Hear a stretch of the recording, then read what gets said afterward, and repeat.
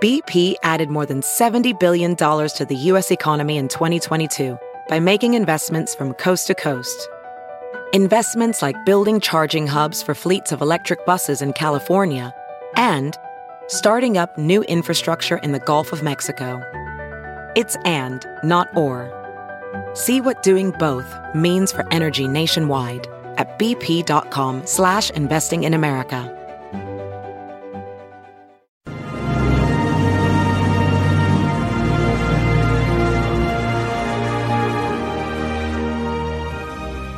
Hi, everyone. Judge Andrew Napolitano here for Judging Freedom.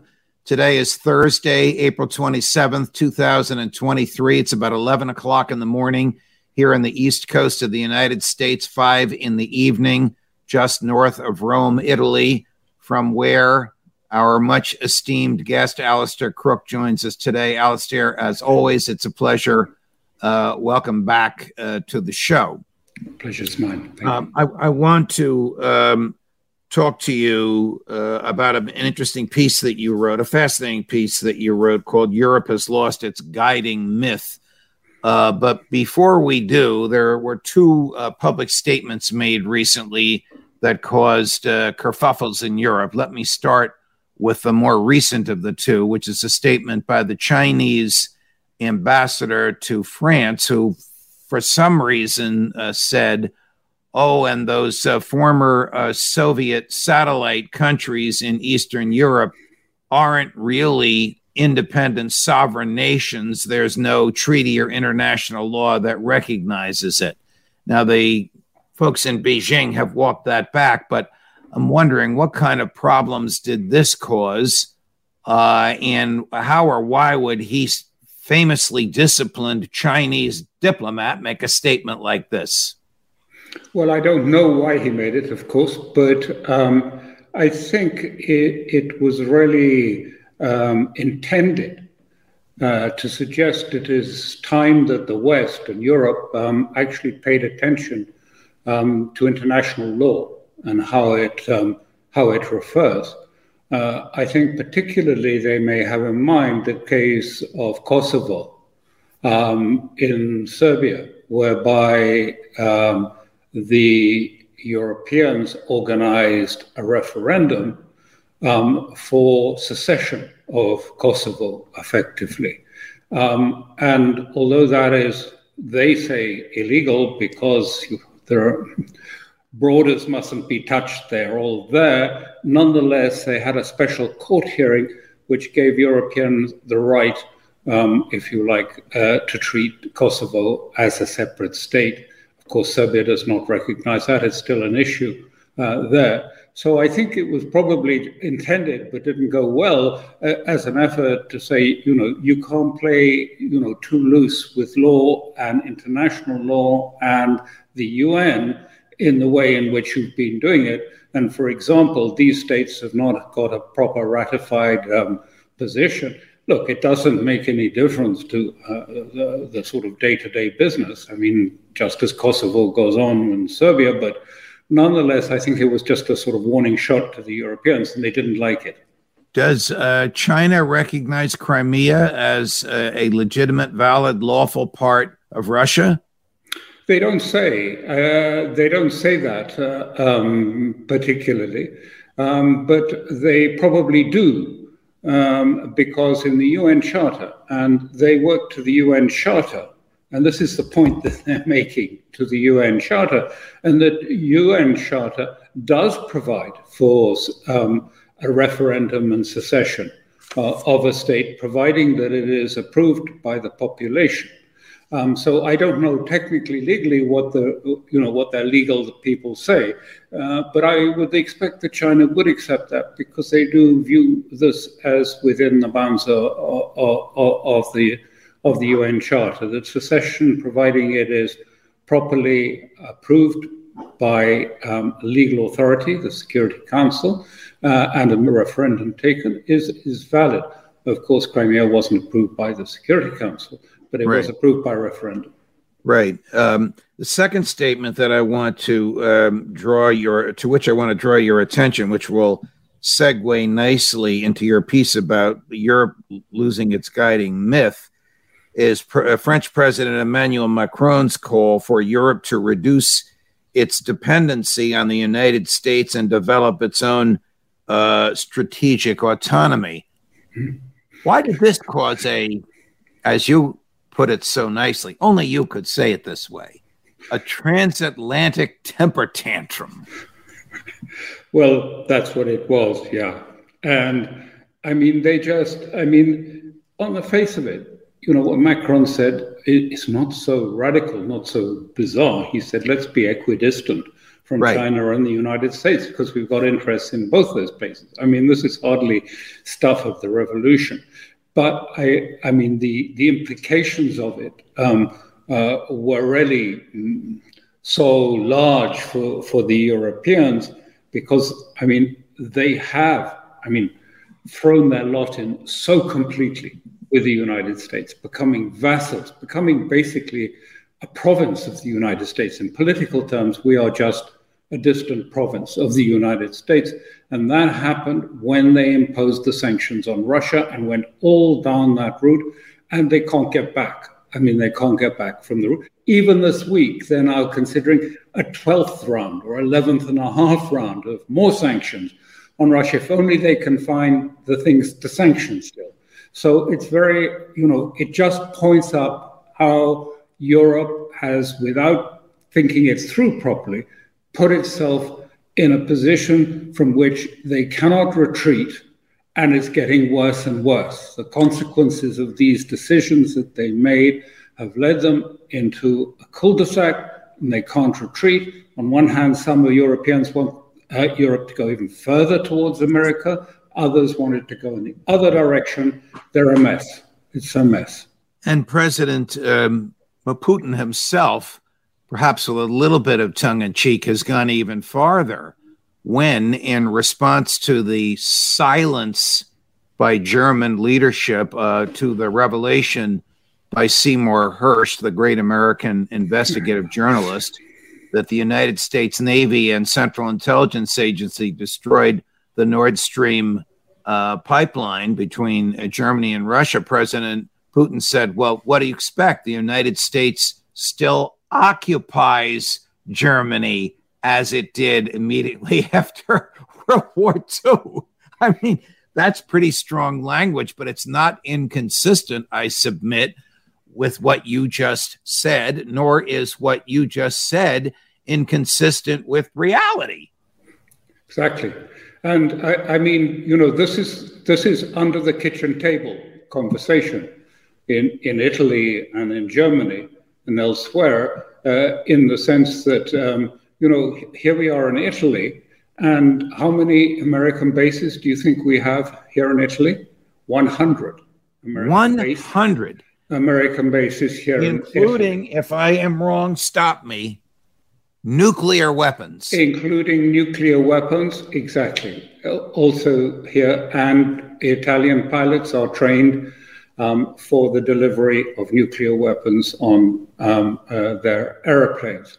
So yes, and so even parts of Italy, Sicily, I saw a letter that was delivered by the US Embassy in Sicily when someone complained about damage that was done by Americans in Sicily. A helicopter destroying crops and things.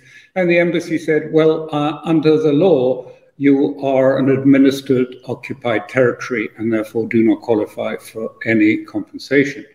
So, there it was in writing that, Sicily, at least, is still, formally occupied territory.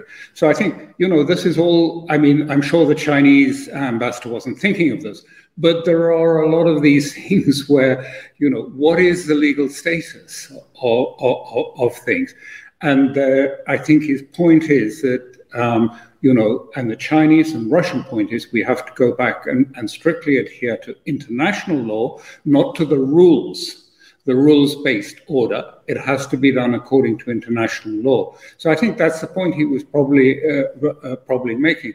And yes, there is a sort of feeling, no one says it publicly because, as you know, in Europe, we're not allowed to say these things publicly. The press is tightly controlled.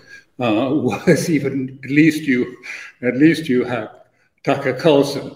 We don't have a Tucker Carlson in Europe. Wish we did. But even so, I think this was the point to try and get this across. All right. And of course, you said we have Tucker Carlson. You meant we had.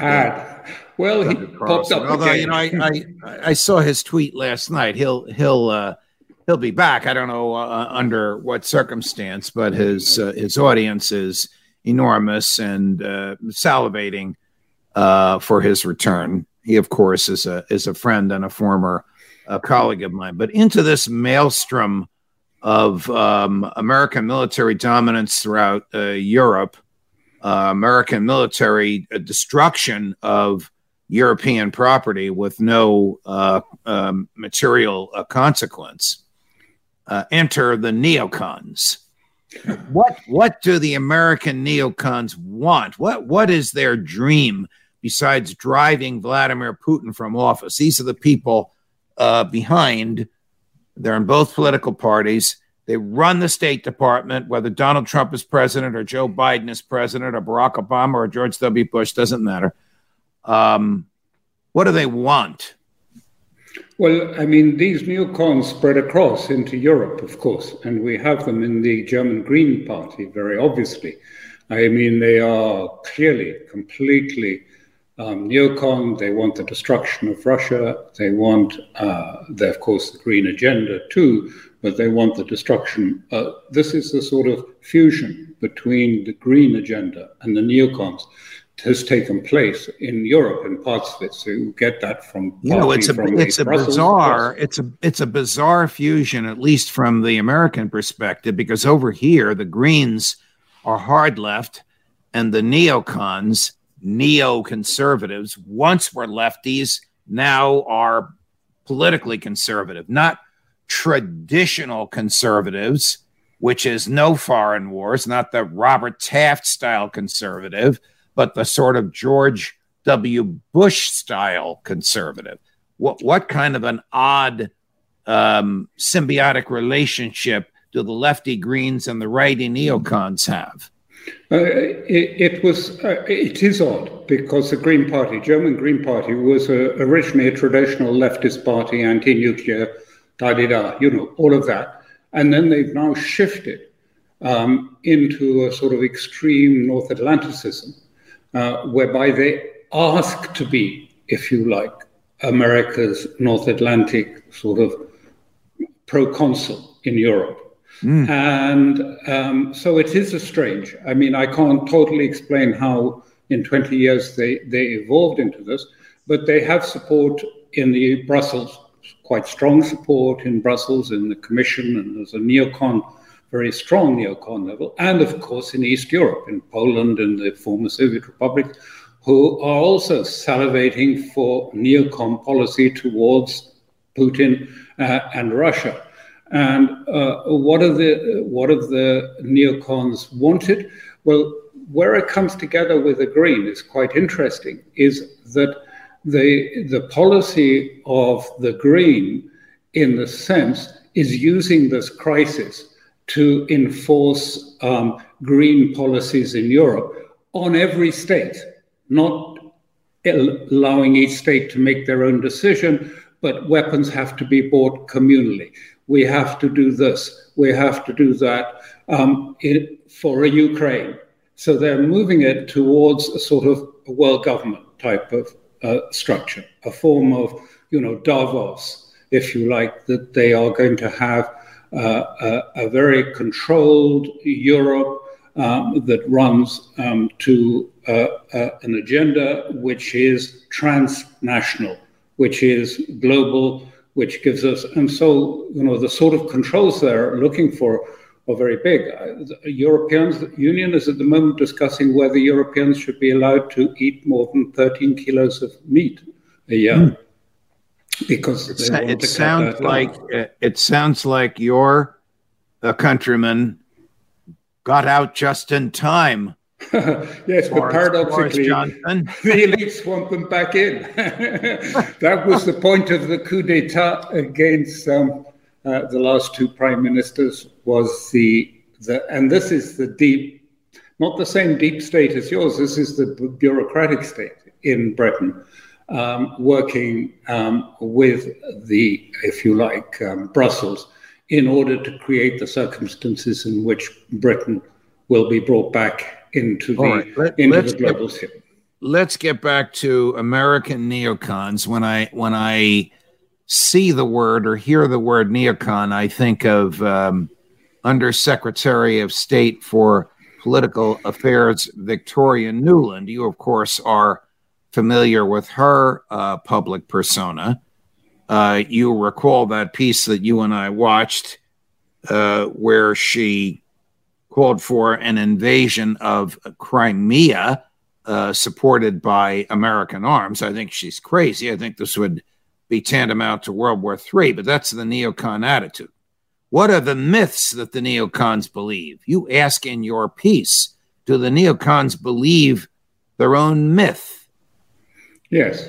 I mean, the principal myth is one that the Soviet Union took the wrong turn and should have adopted a neoliberal economic structure in the 90s, instead of which they continued with centralized Soviet bureaucratic planning, and that has left them as a weak, fragile, broken state, one that if you give a little push, the whole thing will collapse like a sort of dried up leaf.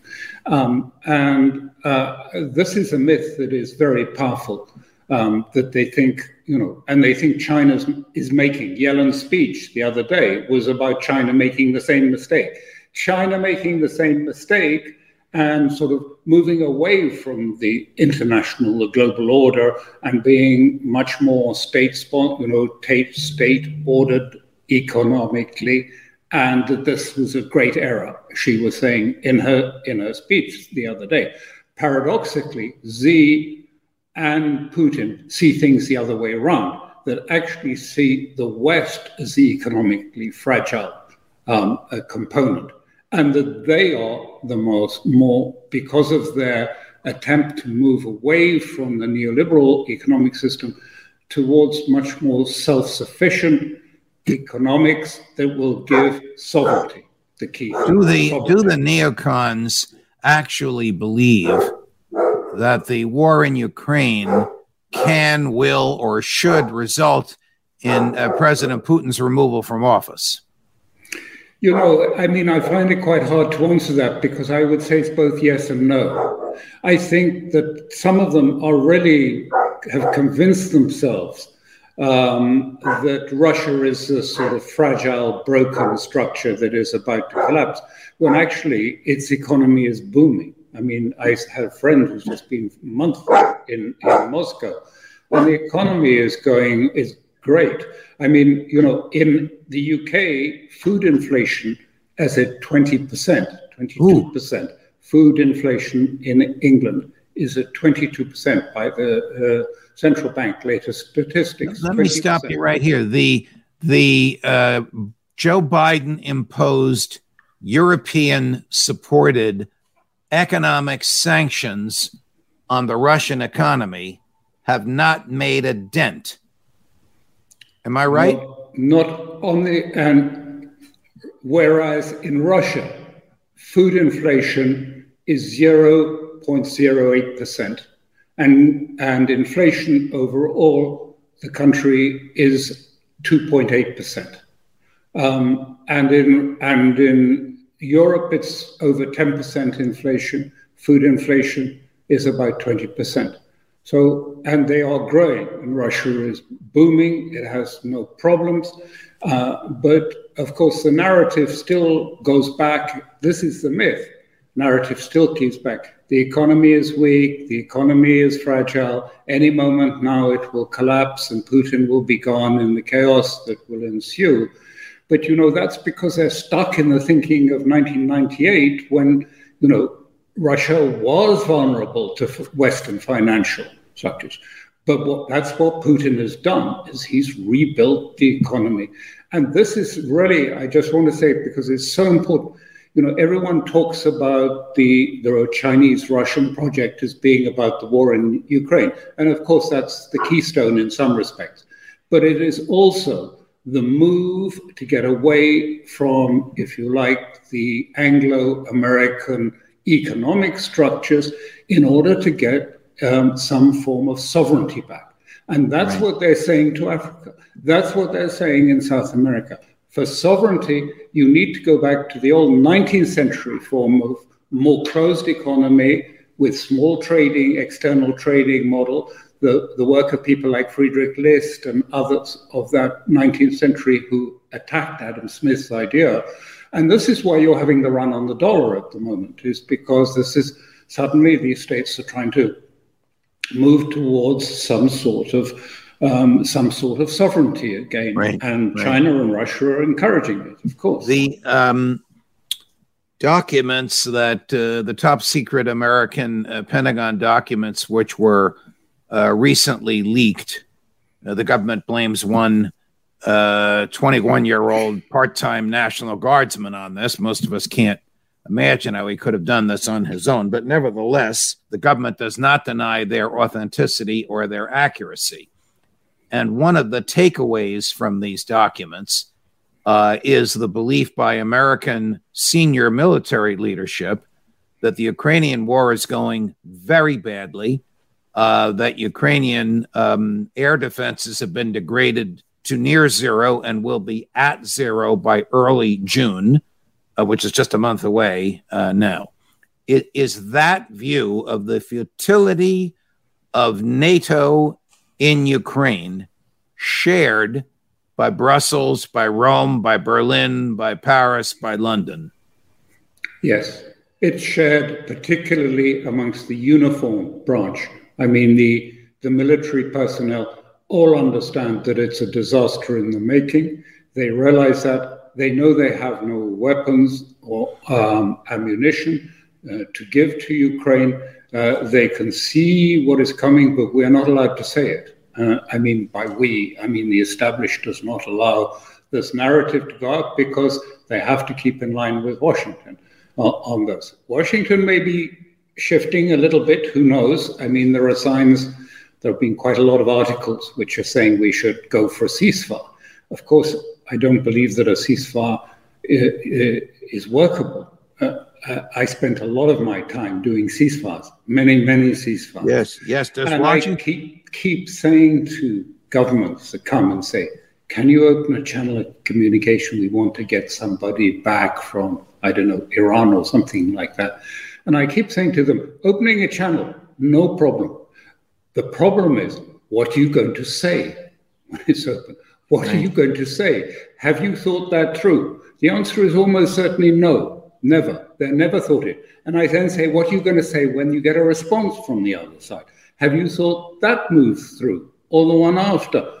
No, just how unhappy do you think the American State Department was to learn that the President Xi of China and President Zelensky of Ukraine spoke on the phone for 90 minutes the other day?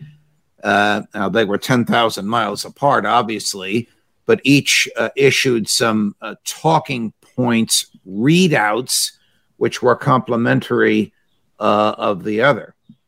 Yeah, I read the readout. I mean, I'm quite sure you're right that they're getting into a lather about it because it's China and will China get involved in this and this is frightening and everything. Well, but they shouldn't be. I mean, as I say, I read it through as they doing what I did time and time again, is just simply keep a channel there for when you need it and for when the time is right. So I was kept being asked, could I do a ceasefire by the European Union when I was in Israel and Palestine and these things? And I keep saying, you can only do these things when the tide turns. You can't be King Canute and say, the tide must go out, because it won't do that. So timing is absolutely key, and the timing doesn't favor a ceasefire at the moment. It's not the right moment for a ceasefire. I mean, certainly for Russia's perspective, and probably from the Ukrainian one too. I don't know so much. I would imagine if President Zelensky called up President Biden and said, I'm going to ask for a ceasefire, Biden would say no. I'm sure. And this is one of the problems with the ceasefire is, I mean, and Z knows this very well. There's no point talking to Zelensky. I mean, he hasn't got the power. He hasn't got the, if you like, the final say. That's in Washington, clearly. Right. So the ceasefire has to be agreed with Washington. And this certainly isn't the moment for Washington to do that just after declaring for a presidential run. They won't do that. Last subject matter for us. President Zelensky for months has been talking about a spring offensive. It doesn't appear, his own offensive, not a Russian offensive. It doesn't appear as though it's going to come. It doesn't appear as though it is militarily feasible, no matter what he may say politically. That's correct. I mean, I follow it quite closely. I mean, the Ukrainian system, not just the military position and the contact line, but the Ukraine is getting close to entropy, whereby everything just freezes solid and it's not able to go forward. It just sort of sits in paralysis because it hasn't got the troops to do an offensive, it hasn't got the weapons to do the offensive, and I'm not sure if it has the political will at the stage, the energy to do an offensive. And the Russians are just sitting there and they're taking advantage of the situation as more and more troops are sent into Bakhmut, Artyomovsk, and are basically killed. And they don't have enough experienced troops. I mean, I think they may have 30,000 troops that could be the front end, but that's not much against, what we're talking. We started this the other way around. We started Ukraine the other way around with the economy of forces with Russia and a big army of Ukraine. Right. Now it's inverted. Now we have a very small Ukrainian army and we have a much larger Russian force. These are undeniable the dynamics of conflict, I'm afraid. The Spanish newspaper El País quoted Brigadier General, Ukrainian Brigadier General Melnik, this is just 3 days ago, I saw it, saying, unless we have 4 to 6 times the manpower and equipment of the Russians, we're hopeless and helpless. I'm paraphrasing, but it's an accurate paraphrase. Yeah, I mean, that's really about, if you go on the attack, that is, I mean, the minimum you need. I mean, this is the old rules of thumb of war, is you need at least 3 times the force that is the defensive force. I mean, this is not about Ukraine. This is the general view. Correct. But it could be 3 to 5 to 6, or something like that. But that is numerically impossible, inconceivable for the Ukrainians to inconceivable. They'll put maybe 100,000 people. They have 100,000 in uniform, most of whom have not been properly trained, who are there against their will. Many of them just run as the first opportunity. Understandably, these, I don't want to make them seem cowards. These are boys, taken and put there with no training. They go into their positions late at night. They wake up to find they're on the front line of Bakhmut, where the sort of life expectancy is in hours or days. And, they don't know what to do. So they just turn and run. So they may have 100,000 in uniform, but maybe 20 to 30,000 only of those are real troops, in the sense that they're going to want to and are willing and are able to fight in a coherent way. So I think that's understood much more widely. It's still not really said. And now Washington, the Pentagon, is sort of humming and hawing, say we're going to be criticized whatever we do if we do this or we don't give enough. There isn't a wonder weapon that will change this. Alastair Crooke, always a pleasure. No matter how gloomy the world is, you always enlighten it for us. Enlightenment leads to understanding. Thanks for joining us. We'll look forward to seeing you next week. My pleasure. Thanks of course. Very much. Bye for more now. As we get it. Judge Napolitano for Judging Freedom.